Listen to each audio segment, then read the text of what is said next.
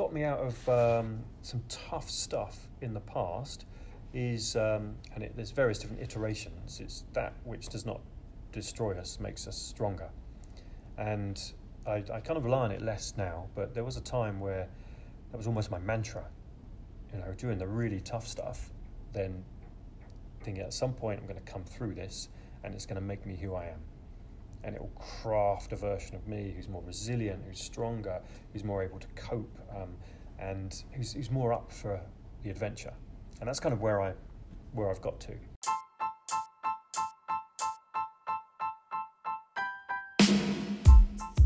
Hi, I'm Oliver Berquez, co-founder of 4DFit, and welcome to the Brain, Brawn and Business Podcast, a podcast where I get business owners on to talk about their motivation, inspiration, successes and challenges they face in business.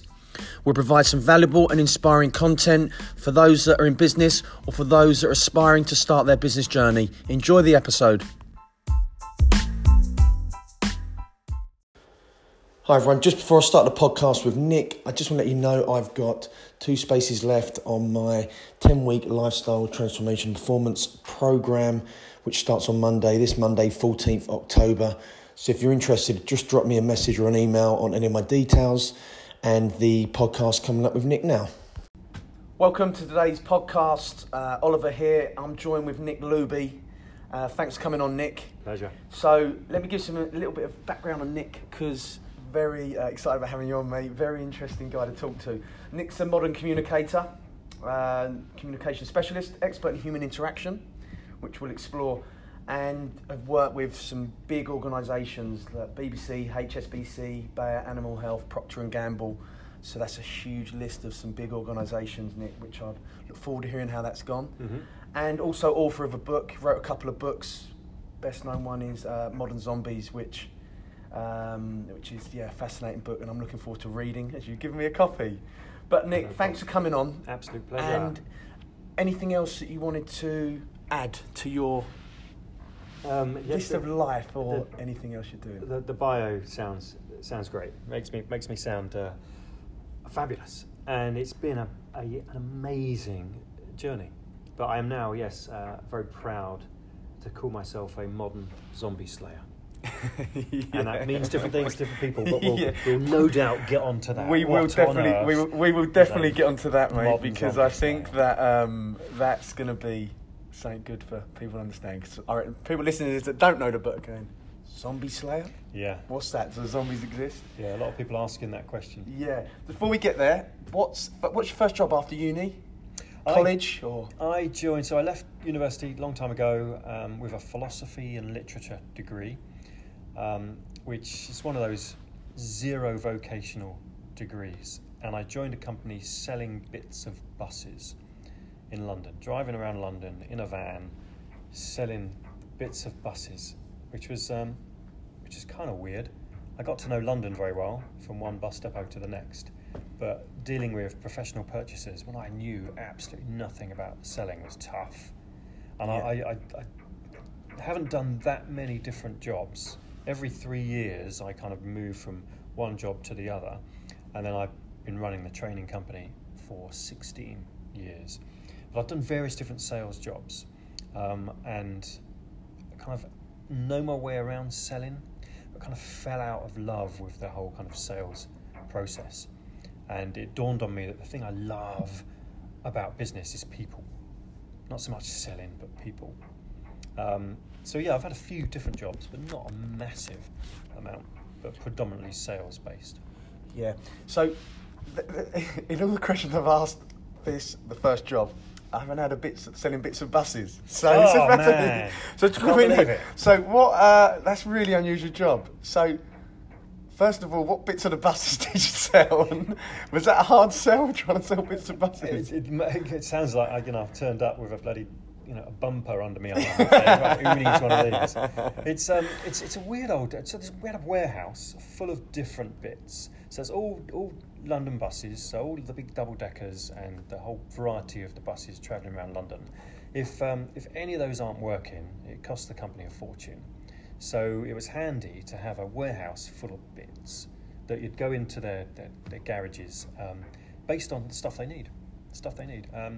we probably sold more than anything else glass hammers, the hammers that you use to smash the windows in an accident. Not that they had a lot of accidents and needed to smash a lot of windows, but kids kept nicking them to smash car windows and then hit each other with, which is great business for us because it's a law, they have to carry these things on the buses, and they were just very nickable. So God knows how many of those we got through. Yeah, so Bless those kids for smashing car windows and each other. It's a weird business going into bus depots. It was based really on all the stuff they need. But then, because I think sales is a tough one, and I think business ultimately is generally selling a product or buying a product. It sort of seems to be transactions that happens in most industry and stuff. Where that can be quite tough, it can certainly help you. Do you find that tough early day, trying to sell something that's quite hard to sell? Does that help shape you a little bit? Does that help you now, and to think you've had a bit of a tough graft early on? Yeah, I think so. It certainly wasn't easy, and the bit I enjoyed most and was probably best at was just having a conversation and just asking a load of questions. So, what is it you need? What causes you a problem? What can we do differently that would help you as an organisation? And that kind of shaped the rest of my career. So I kind of cut my teeth on what does a business conversation look and feel like from a very early age. It only really dawns on you years later that you think, actually, that's where I picked up that skill. Yeah. Dealing with these long in the tooth, incredibly professional purchasing teams that knew every sales patter in the book. I know you've spoken to Rupert in the past, and that the Sandler system approaches that very differently. I wish I'd known that when I was trying to sell bits of buses, because they most definitely led the sales dance. Yeah, I'm a huge advocate of it actually, and the approach is certainly fits in line with it, makes it much easier because it's not about selling as much, But going back to your journey, because it fascinates me, because what you do now and seeing the stuff and the content you've produced and the people you work with, I like the social interaction. I'm a firm believer in that. So, did you have a passion for that? Because obviously because people don't know, you said about the degree you did, and then obviously, so did your passion come? Did you always want to get into the communications, create a business around that? Or when did that sort of dawn on you wanted to do that? For quite some time, I had this idea that I'd like to work for myself and I'd like to create a training company. Didn't really know what that looked like, but it was an idea. So training company, because brief chat in the fair, you like to help people, which is something I sense in you. Is that what you meant, training, because you wanted to help people? Yeah, because throughout my kind of working career, the most fascinating bit was the people side. It doesn't matter what the product was or kind of what the business looked like, it was the people involved. And I wanted to run a company that was based around helping people. And then it became a company helping people communicate much better than they ever thought. And it was an idea. And it was kind of in the background for some time. And I was working for a sales organisation in Soho, and had a really interesting conversation with my boss at the time. And that this story is in the book. We went out for lunch, and in Soho, a little Italian restaurant. It was beautiful food, nice drop of red wine. Thought this is going to be a great lunch. And she asked me early on in the conversation, Nick, what do you really want to do? And at the time, I thought that was just part of a very open, almost philosophical discussion that we were going to have over lunch. So I answered kind of foolishly but honestly, saying I'd love to run my own training company. And 1 week later to the day, I was in her office and she was making me redundant. Shit! Awful timing. Absolutely dreadful timing. And I thought to myself, well, what am I going to do? What am I going to do? The timing was horrendous. But in the back of my mind was, well, you've always wanted to run a training company, Nick. You said it. Now's the time. And it was kind of the kick up the arse that I needed to say, okay, well, let's put your money where your mouth is and get on with it. And from there on in, it's been an amazing journey. So we'll go on to the journey in a minute, but what interests me, fascinates me, I suppose, is sometimes a situation is forced upon you which will take a better direction. Example of that. You getting made redundant has led you to have a great career and continue to do what you do and love. Mm-hmm. So it's my serendipity moment, isn't it? But is interesting is if that hadn't happened, you stayed in that job, would your path then take a different direction? You know, it's interesting. You know, you've had that passion. You said the right answer to her, and you're suddenly in a job for 10 years, and you didn't pursue your passion. So yeah, and I over the years since, I'm a massive fan of authenticity. Okay, and a lot of people talk about it, but you don't see it as often as you'd like to. And I guess at the time, I was being authentic. This is what I'd love to do. Didn't know what it kind of looked like at the time, but if you're kind of true to yourself, and you're honest about that with yourself and those around you, I like to think you start heading in a direction that brings you joy. And it has. It's tough. My God, that's something you learn pretty early on. Yeah, business is really hard. Yeah, of course. But I think I totally agree with you. You know, being authentic, being passionate, and if you enjoy what you do and you're passionate, then it's going to carry you in good stead.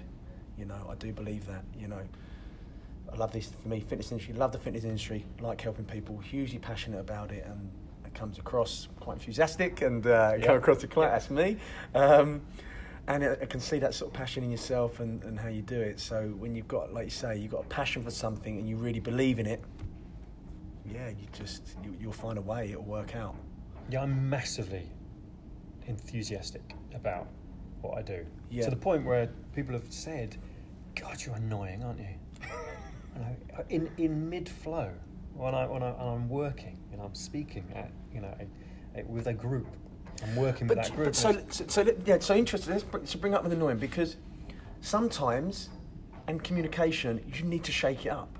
And actually, being annoying, if someone said you're annoying, might work to your advantage. Do you think? Because you're not just going to be liked or that, and you know, them saying you're annoying actually changes it up. You probably said something that's. Do you feel that? So it's almost like it can work to your advantage that you've been a bit annoying. I love the adventure that a conversation can open up, and. I've got no issue with that whatsoever. You know, I'd love to hear what people's opinions are, and fascinated to know where that opinion comes from. And it was based on just massively enthusiastic and optimistic, and just really energizing the room, which rubbed him up the wrong way, which was fabulous conversation to start.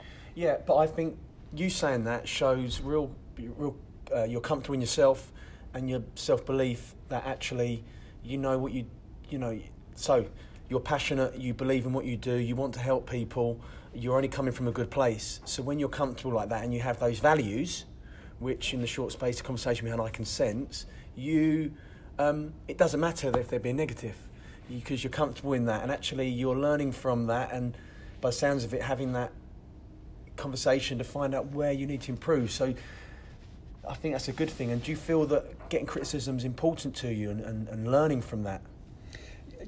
Yeah, within reason. You know, always learning. That's for sure. And the area that I specialise in, human communication, is forever changing, and it depends where the criticism comes from. If it's informed criticism, then absolutely fine. There's a big push towards being able to have crucial conversations. You know, how do I talk about absolutely anything with anyone whilst maintaining mutual respect and common purpose? And if that's the way the conversation goes, no problem whatsoever. I'm not a big fan of people hiding behind who they are or what they do, or perhaps a social media platform to look at something from a negative perspective, without kind of seeing where that's coming from, without the context that you would be useful to have a conversation around. But yeah, always learning. So I don't mind what people say. You know, I've spoken at events before, and feedback's been phenomenal. You know, you get 400 massively positive bits of feedback, and you get 3 or 4 that aren't. And for a long time, I was a bit obsessed about the 3 or 4 that, you know, and weren't so positive. And so what's changed now, Nick? How would you deal with it? You said long time. What have you done now? What's different when you get the 3 or 4? I guess I've grown up and got over myself, and realised you can't please everybody. You know, and I'm really comfortable with my content, what I'm doing, having great fun doing it. But it's not for everyone. It's only for the courageous. And some people aren't courageous enough yet. Yeah. So explain to me, with the human interaction, human communications, how does it work? How does the business work? How does it sort of, I'd like to know a little bit more, because human interaction fascinates me. I think it's, I was at a networking event this morning actually, chatting to a guy, and we were saying about still good old fashioned picking up the phone, chatting, meeting up. You can't beat it. You know, the emails and things get lost in translation. A previous guest on actually saying that. But what's important is this conversation, this interaction, and getting to know people. So I'm a huge advocate of it, but I'd like to know more, because you're a little bit different, a little bit of a twist on it, how it works in your world and how that... Yeah, so it took a little while to kind of, when I was writing the book, really. So the book started as a book around what do I know about communication, and some strategies and tools, techniques to enhance how people communicate. And in the process, I realised that the biggest thing that's getting in the way of really effective communication is technology, and those people that are hiding behind it. And during the research for the book and all the conversations that I've had, it became apparent that because we love our tech so much, and my message is not anti-technology, it's just I wish we could use the tech smarter to enable more human. But because we are obsessive fans of our tech, addicted and distracted by it, we love cheap, easy and convenient communication. If it's cheap, easy and convenient, we love it. And that's our go-to position. But cheap, easy and convenient means you have to sacrifice empathy, rapport and human resonance. And empathy, rapport and resonance are so important. That's why human interaction is very, very different from what most people will try and get away with, just a communication transaction. And there's huge value in the empathy and the rapport and that resonance. And as humans, we've evolved to be amazing at it, but we seem to have forgotten that there's huge value in it. And cheap, easy, convenient doesn't quite cut it. If you work in a transactional business, and it's all it is about transactions, then it's a great time to be alive and in business, because the tech is beautiful at the transactional side. But most people I work with are in the relationship and customer building business. And that takes interactions. That takes more of the human aspects. We need more empathy and rapport with our clients if we're going to build better relationships. There can't just be a transactional option. So I made a decision a little while ago to only work with courageous organisations, those who will afford the time, the energy, and have a culture that enables people to do more of the human stuff. And that's what I talk about from stage, in the book, in workshops, and it's all of the strategies required to almost remind ourselves how good we are at that human interaction. Yeah, it's great, and I think, like, you know, BBC, HSB, you know, to these big organisations you work with, when you went into them, did people want it, or does it take a bit of time? I mean, you go in there and you're saying, look, this is where this workshop's going to work today at a business, and then is it, or they convert straight away? How's...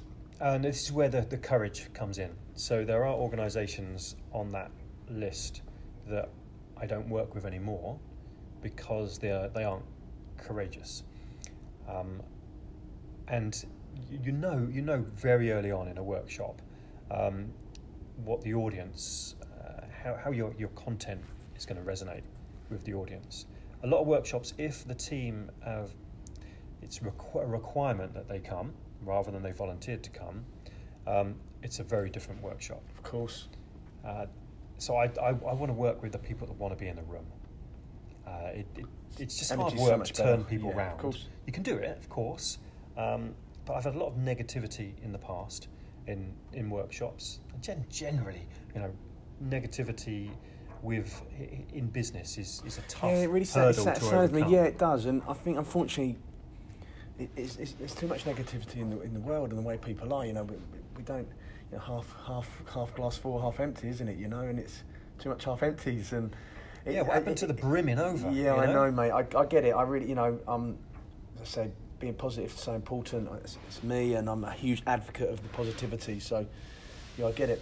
But must be a really challenge for you. One of the things I like to cover is talking about challenges in business. I suppose for you, is that probably your biggest challenge, converting people in a workshop that don't really want to be there. Well, yeah, I don't do that stuff anymore. If they don't want to be there, then I don't want them in the room.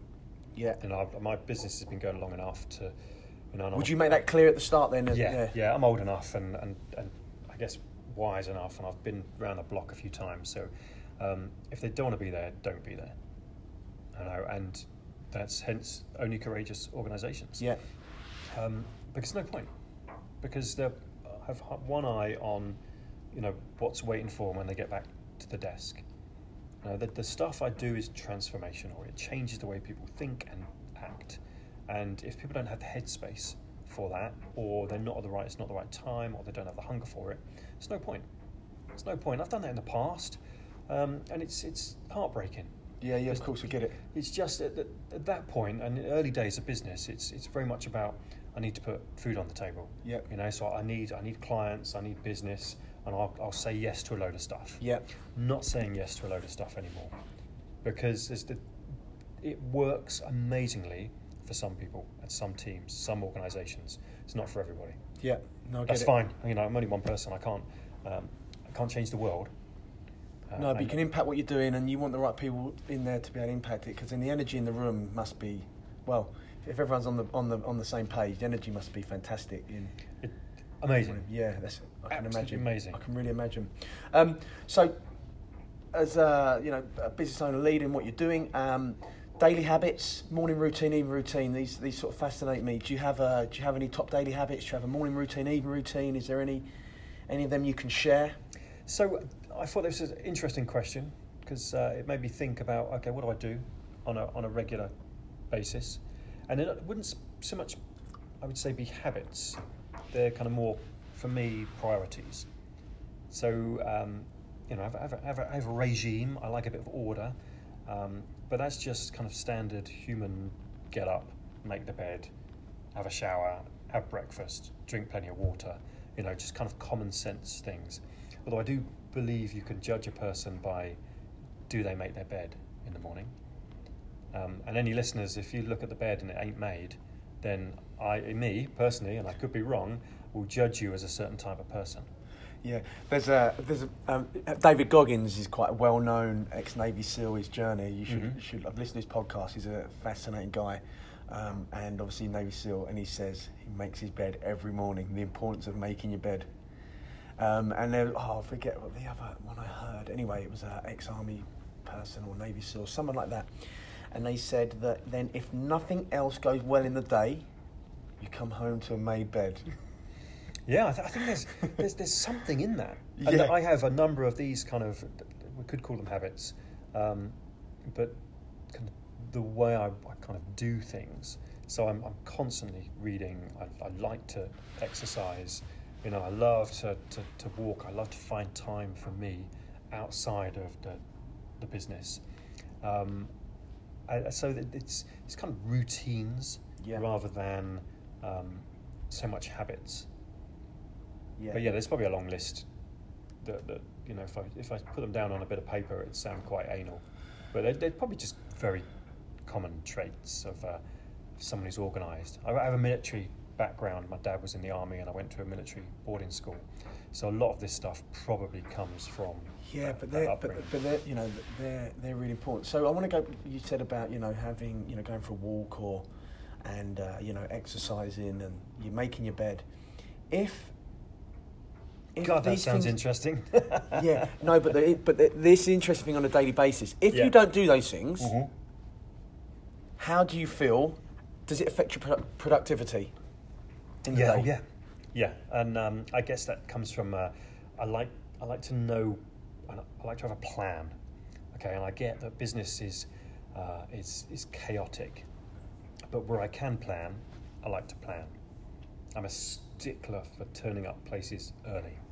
Much rather be an hour early than 5 minutes late. I think that there's massive kind of respect in that. So I like to plan where I'm going, what I'm doing, but I also enjoy the chaotic side, the adventure. That something changes, something's not going according to plan. What are we going to do about that?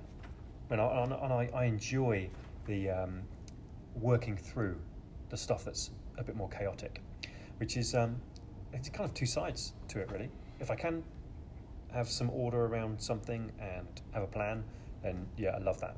Yeah. So for me, and this is why I like to ask a question, and it's important to me. I am very meticulous, so I journal. I have daily habits, a strong morning routine, principles that I'll follow that will help my business on a daily basis. Know what I'm doing. I'm organised. Habits, lifestyle habits to stay healthy, and I love reading, learning. That's always in there. So I have certain things for myself as well. So I'm so hot and strong on that. And if I don't do those things, it impacts my performance, productivity in the day hugely. If I haven't got my journal written out, if I don't know what I'm doing, if I haven't got my morning routine strong. So the reason I ask it, and I like asking it to the guests so far I've been on, and just in general conversation, even off the podcast, is because I'm a huge advocate. It's so important to my process, the progress I personally make, and even clients in the gym, getting them into habits and routines. So it's really important to me, to find that consistency in daily habits is really important. So I think that word consistency, I think is massively important, and I'm a big believer in what gets measured can improve. If you don't write stuff down, you over a few weeks you're going to forget where you've come from. Definitely. No, I really sort of believe that, and and I think as well, like I say a lot to I was chatting to a client earlier, was you can't ever control the outcome of something, and this is actually an interesting one. I'll lead for you. I'll come on to it. Is about human interaction, because you can't control the outcome of the person taking on board what you're saying or what they're going to say, but you can control the behaviours that will lead to the outcome.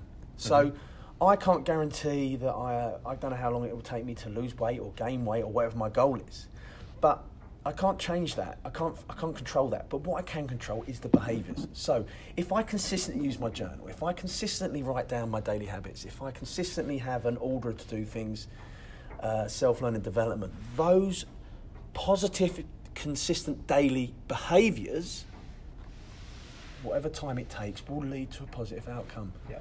So that's, I suppose, why it's, in my mind, really important. And, I'm hearing you talk about making your bed and writing down your planning everything, turning up on time, the to-do list, whatever it may be. They're just behaviours that help Nick to perform better in his day. Yeah, and I had an epiphany in businesses. I run 2 businesses around business in general for me. And that was around that changing of that mindset from obsessing about the outcomes to managing the behaviours. So for a long time in business, I was obsessed about the money. Where's the money coming from?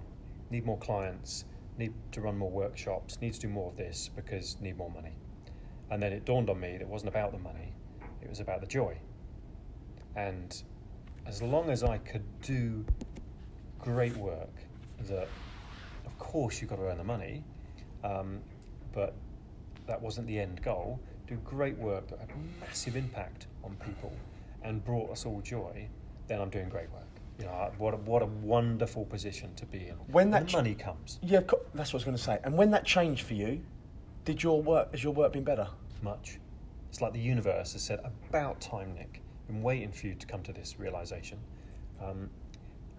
But it does do, here's though. all the opportunities. It does. I think it does do, though. It's weird. It does do. It's weird, but it seems to. It's as though the universe is listening, and it may not be listening. It may be pure chance, but something's going on.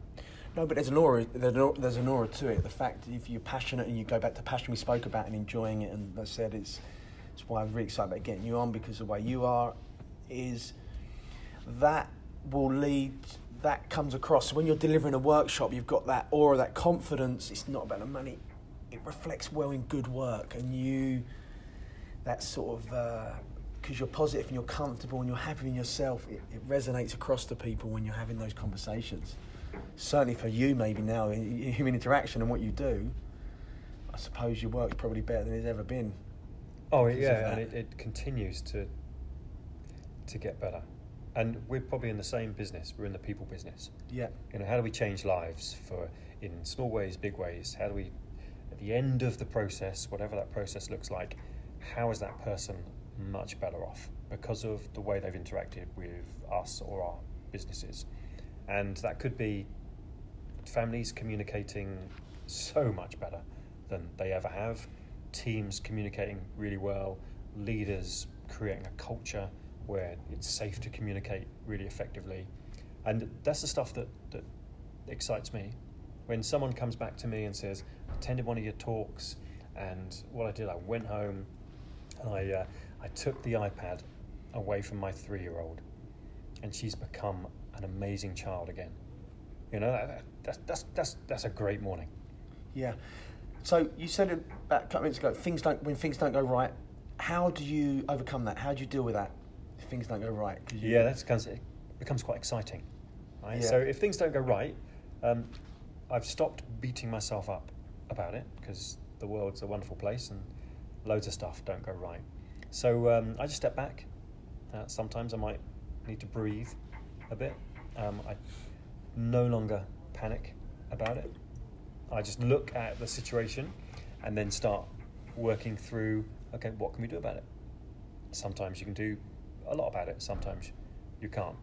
But look to see what's good about the fact that it's not gone right, where the joy is, and start looking at the more positive markers around, this is what the situation is, what steps can I take to make it better? And it could be anything. Could be anything. So, journey home 2 days ago, there was an issue on the line, no trains running. We spoke about this on the phone. Okay, no trains running, can't do anything about that. Not a major drama, just need to sort it out. And a couple of conversations, it's all it took. You know, who wants to share a cab from here to there?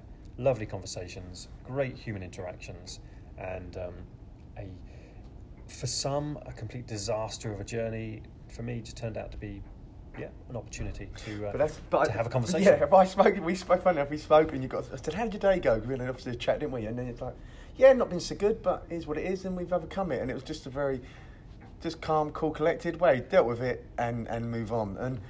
And I think, when, and this is always like for me, but something hasn't gone right, go, why, you seem really cool about it, it's fine. I'm not cool about it, but you've only got two options.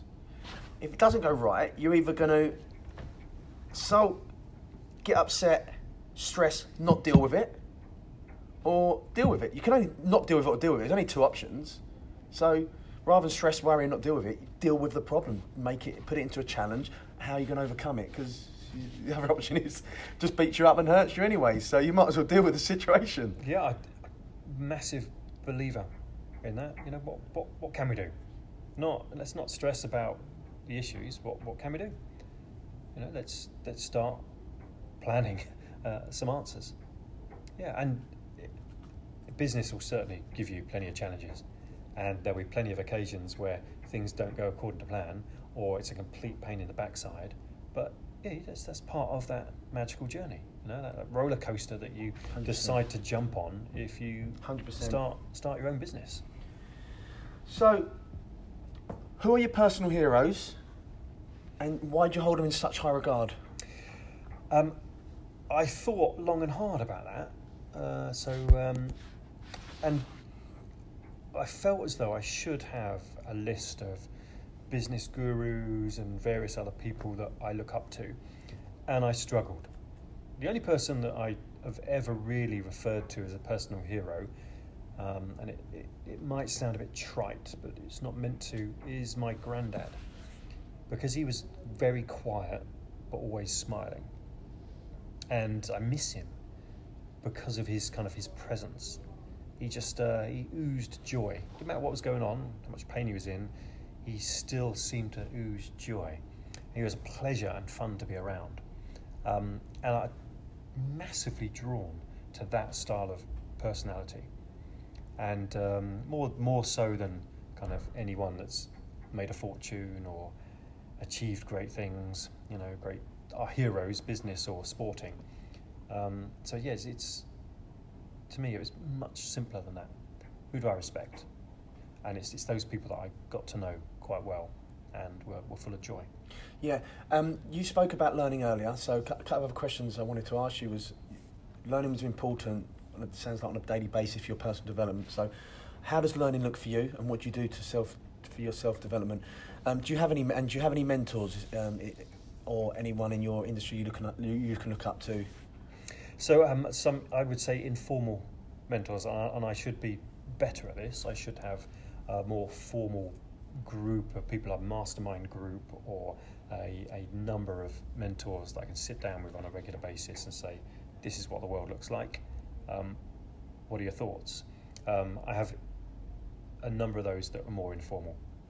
Great conversations over cups of coffee with people that have been there and done it and have massive wisdom and a different view, and will just challenge my thinking. But always, I'm a big fan of always learning. So for me, what it looks like, I read a huge amount, always looking for... What things would you read? What is that? Anything, ideally, anything in the sphere of communication. So I'm obsessed by communication, so I want to surround myself with different views and thinking about how can we communicate better.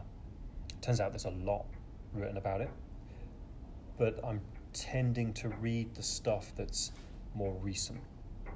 I've read masses in the past, but now, because communication moves at such a pace, anything from about 2016 onwards I'll read. Anything before that, possibly not. So, any books you can recommend? Obviously, Modern Zombies is recommended. It's my next book. So I read a chapter a day of books. I've got about 10 pages left of my current book I'm reading. Next book's going to be Modern Zombies by Nick Luby. That's very cool. And I appreciate you giving me the book, mate. So other than this book, plug, no, I'm only joking. Other than this book for you. No, mate, and I genuinely mean it. I'm really looking forward to reading it because you fascinate me. I genuinely mean that. Any other books that you read or you recommend? Say you're reading. What's the book? So there's loads. The list is loads. The Participation Revolution by Neil Gibb, who is based in Colchester. So it's a real win if you can get him on the podcast. Big fan of that book. Changed the way I think about the future of business, and it led to many conversations between Neil and I. Be More Pirate was a great book. Encouraged me to be even more courageous and make good trouble, which was great. Sumo I really enjoyed. Can't remember who wrote it now, which is embarrassing. And I enjoyed. But it's not necessarily the author, is it? Because sometimes it's just about the content in the book that you resonate with. Yeah, anyway. Shut Up and Move On is the core of that book, the Sumo. Really enjoyed the You Can't Teach a Kid to Ride a Bike at a Seminar book that Rupert would have. It's a silent book actually. Yeah. Really well put together book. So it's constant. Yeah, it's constant. Anything that kind of sparks my interest, thinking, here's a view on communication. Here's a view on social media or manipulation. Yeah, so this is I think this is relevant to anyone really. You read a book, you learn something, you take it on board. If it's business related or relevant to your industry, you can then, well, I'm going to try it.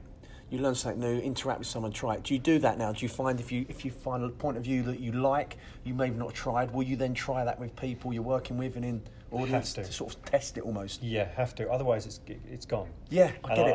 I guess a weakness of mine is because I read so much and I hunger for more knowledge. I'll absorb some information and then I'll go on to the next book and the next amazing idea. And it's almost forgotten about a little bit. So I've stopped doing that, and I'll read and then I'll practice and I'll play with what I've learned, and then I'll share that and see if it how it resonates. I think that's great advice for anyone, isn't it? To not if you're learning something in a book, take your time, reread it again, test it, try it out, because otherwise you're just reading for the sake of reading. There's got to be, you want to learn, and then if you're learning, impact the person you're going to try and teach. So one of my favourite questions to my clients when we're talking about communication is, what does it look like and what does it feel like? And when I'm reading and I absorb some new information, I want to know for me, what does that look like, Nick? And what does that feel like? And then go out and practice and play with it and just see if it massively resonates, then great. It's made the world somewhat different. Yeah, no, it's brilliant. So, what advice would you give to someone starting in your industry or in business? And and then the other thing I'd like to ask is, what advice maybe you'd give to Nick Luby 10 years ago, 20 years ago? Yeah, good old Nick. What you know now. 10 years ago. So, 10 years ago, I just needed to give myself a little bit of a slap, really, and to stop worrying about the money. To stop focusing on revenue, and that kind of comes to the advice I'd give anyone who's in their early journey of their business. Focus more on, and Simon Sinek does this really well. Yeah, focus on the why. Focus on the purpose of what on earth you're doing it for, and that a lot of businesses start because they're really good at something, and they want to generate revenue. They want to be in charge of their own destiny, and and I certainly did. I lost my way. Had a good idea of what I wanted it to look like, but lost my way and got obsessed with numbers of clients and revenue and turnover and the numbers. And the numbers are important, I get that, but I lost my way around the purpose why I was doing it. And the reason I was doing it is I wanted more freedom. I wanted more time to do the things that I absolutely loved. And I started doing stuff that I didn't enjoy. And it didn't make me or my business any better. So main piece of advice was be very clear about your purpose, why you're getting into business, what it is you can do that adds massive value to your clients. And if that's the case, if you find something that adds massive value, what does that mean for you? To get to that point, is it like a lot of self-reflection? Have you had to analyse, and how do you?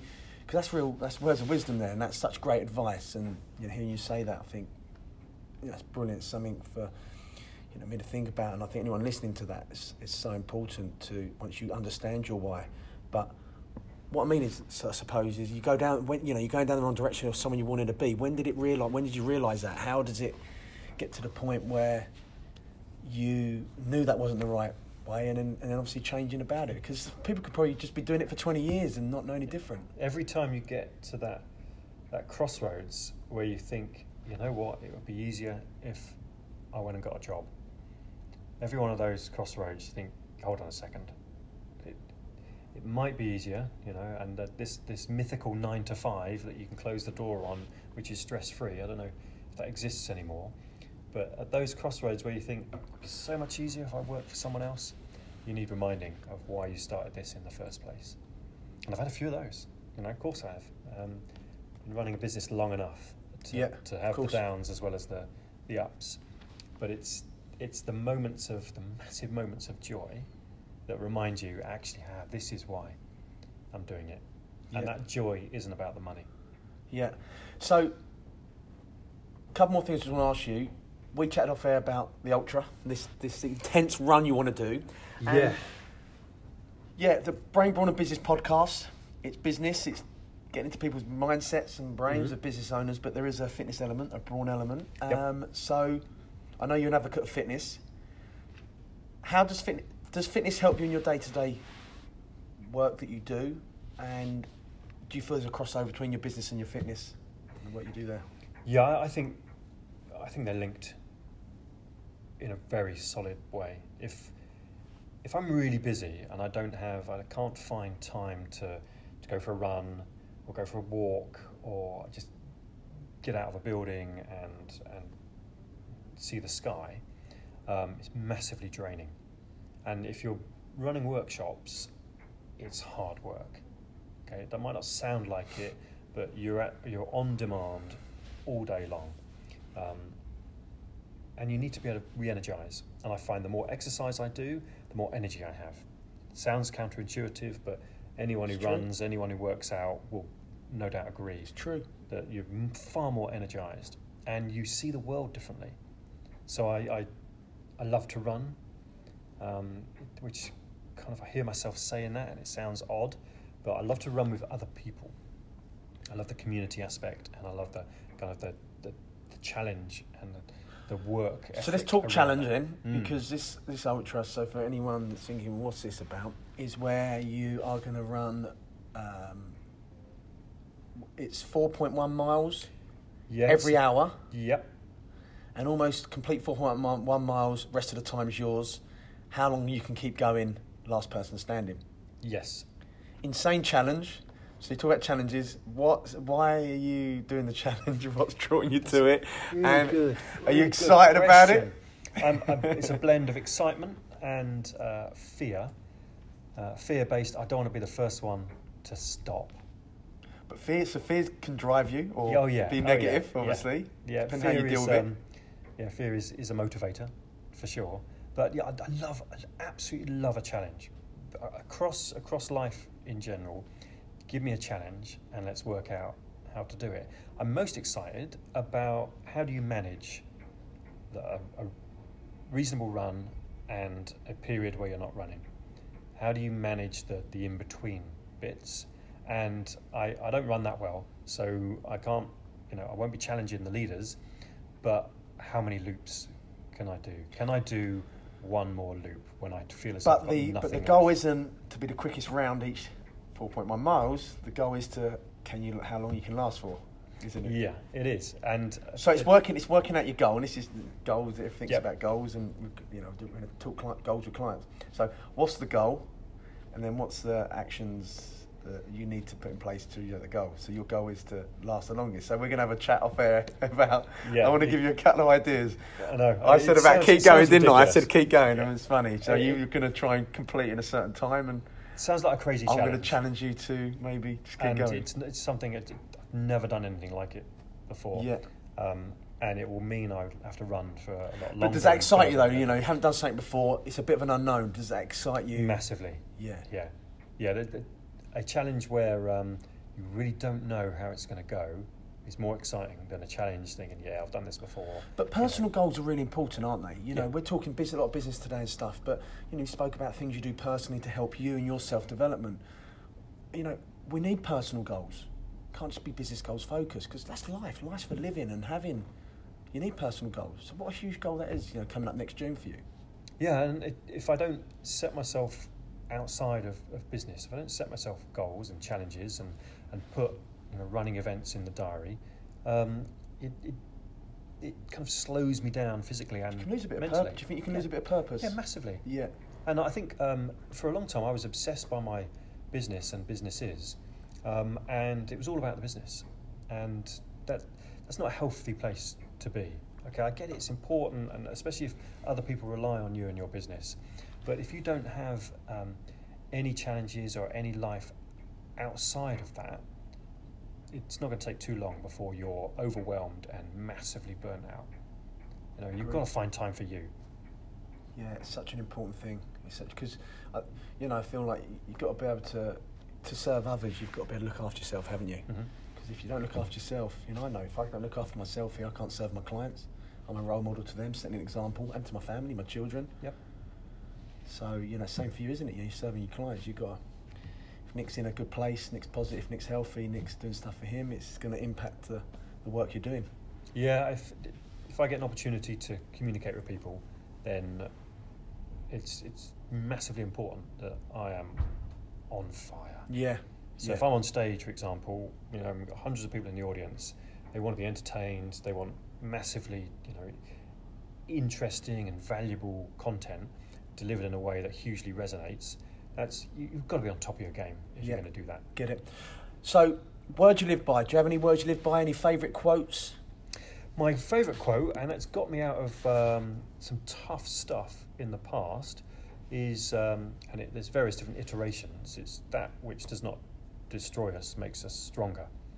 And I kind of rely on it less now, but there was a time where that was almost my mantra. You know, during the really tough stuff, then thinking at some point I'm going to come through this and it's going to make me who I am. And it will craft a version of me who's more resilient, who's stronger, who's more able to cope, and who's more up for the adventure. And that's kind of where I've got to. I love this. I love that answer you've given.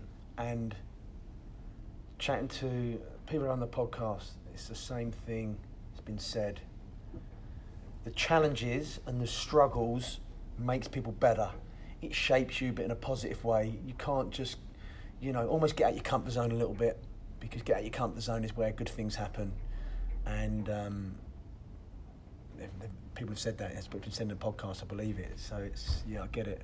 Yeah, one of my big concerns of the kind of the way communication is evolving and our reliance upon our technology is that certainly what I see is there's a whole generation that would rather view content on a screen than go out and do whatever they're viewing.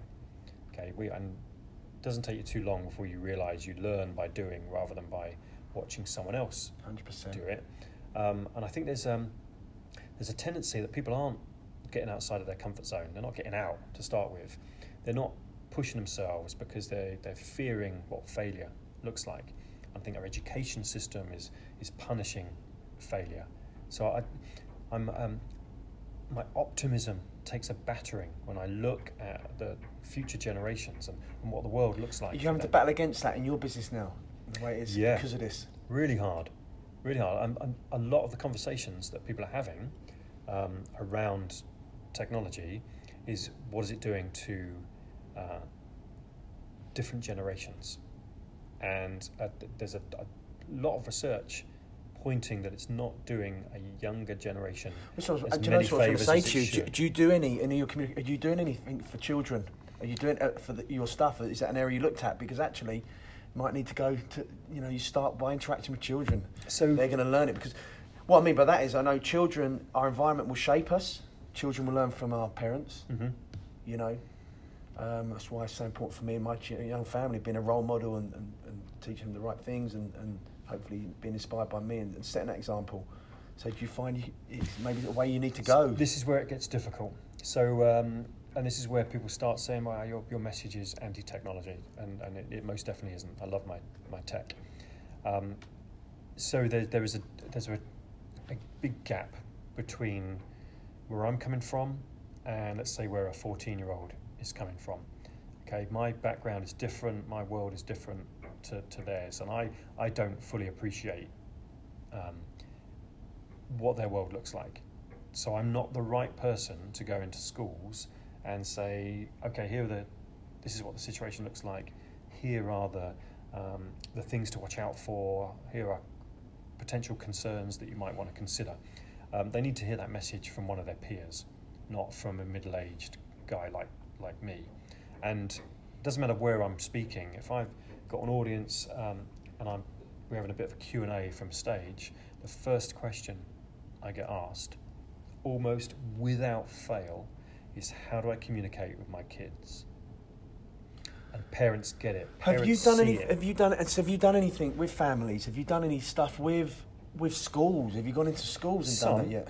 Some for a slightly older age group, That's a neat, 16, I think 18, it'd be a great audience for it. I think university age, and my stuff's great fun.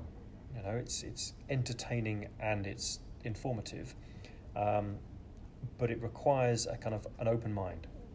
You know, because it's not for everybody. It's only for the courageous, and I think there needs to be a lot more work done to open up the minds of people that are hiding behind their technology. Yeah, so just to give some context to people listening in, because we had a chat off air before we went live, and we were speaking about social media and the communication, and I just want to give some context to yourself, because you're saying, people saying, oh, you don't like social media, but how we described it, and we were chatting earlier, is I hugely believe in social platforms. Yep. For me, I love sharing content about health, fitness, business, what it may be, if I can help people, because that's important to me. And this is where it's really valuable, because you can share some good content, people might read it and be inspired by that to connect. Like us, for example. Mm-hmm. I've seen your stuff on LinkedIn, yep. We were connected. I think you'd be great to talk about it. We've connected. Since then, we've now struck a conversation and a nice relationship. So suddenly we'll see each other. So there's a relationship formed. So that, to me, where social media has a great benefit. Yeah. That reason, me and you, connection, now having a chat like we are in person. And I think I suppose I'm just reinforcing the message of people getting confused what you're saying, because that's for you how it is, isn't it? It's social media that connecting people in that way to lead to a human interaction away from that. Yes, so I look at it and I think it's amazing, as long as it's used as an enabler for good stuff. And in my world, good stuff is a human interaction. So if social media enables more human, brilliant. If it simply replaces the human interaction, then I start to worry, because there's a darker side to it. And if you lose yourself in anything kind of online, really, if you don't stop and see what the real world looks like, you run the risk that you start believing a lot of the nonsense, and it leads to some tough times. And I think one of the reasons it's really tough to be young right now is because everything's under the microscope. When I was young, no one gave a toss, really. You know, I was out and about getting mucky, and no one cared, including me. But now everybody cares. You know, everyone's got an opinion. Everyone's taken a picture. Everyone's got access to a way to name and shame other people. So there's a lot more fear associated with the way people grow up right now, and a lot of that fear is unfounded. And you and I will probably know that. But until you go out and see what the world really looks like, you run the risk of believing what you see on the screen. So I think social media could be a force for good, and if it's used as a force for good, brilliant. And if it does really connect people and it brings them closer together and creates community, amazing. If it's just used to manipulate and push people in certain directions and polarize people, then it's clearly not a force for good. Yeah. So, been great catching up with you, Nick. Thanks so much for coming on the podcast and sharing some really good advice and insight there, mate. I will leave it in the notes of the podcast, but how can people find you? What have you currently got going on? And is there anything else where people can connect or let's say up and coming events? Okay, so yeah, there's lots going on kind of in Essex, Suffolk, lots of workshops for business startups around pitching and networking, doing quite a bit of work with the New Anglia Growth Hub and Suffolk County Council. So there's workshops coming. There's some workshops in Colchester coming. There's workshops in London coming. So September, October is a busy time, and all of these workshops are aimed at young businesses, all around the kind of skills and strategies to communicate as a business with that amazing audience that are out there. Yeah. And at some point, I want to start my own podcast series. So as another conversation we'll have off air, because people keep asking me when's my next book coming out. And You it's writing painful writing a book. No, No. really painful. I'd much rather do a load of podcasts like this. A lot more fun. Yeah, definitely. And where can people find you? I know you're on LinkedIn. Yeah, so at Nick Luby on LinkedIn. I'm also on Twitter occasionally. Should do more.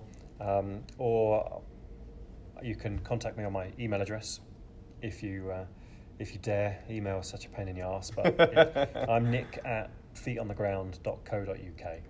Great stuff. Nick, thanks again for coming on, mate. It's been great pleasure. catching up with you. Thanks, mate. Many thanks. Cheers. Really enjoyed that catch up with Nick. And Nick's such an interesting guy. He's got a lot of good things to say. Loved his obsession with communication and human interaction, and his alternative approach to how to get along with people, how to communicate with people. And I think anyone interested in connecting with him should do so, and certainly look at the courses he's got coming up, which I will leave in the notes. Some of the take-home points, certainly where he said he stopped beating himself up, learning how to just relax, clear your thoughts, look at the situation, see where he could do better and move forward. There's really good value in that in terms of self-development and progress. He reads a lot, and he's very, very determined on developing himself further. He loves challenges, the importance of having personal goals, how as he's progressed through life he's realised to stop worrying about money, focus on his true purpose. And I think when we can get a real purpose and have real passion, a real why of why we want to do something, why we want to achieve it, we will certainly offer so much more value to people, and that approach will certainly get to where you want to get to rather than just worrying about the monetary aspect. And his quote he loved, "What doesn't destroy you only makes you stronger," I think has real value, and certainly lessons learned for anyone that goes through any challenges or disappointment. To overcome them, it does make you stronger, to come out the other side a better person and better for it.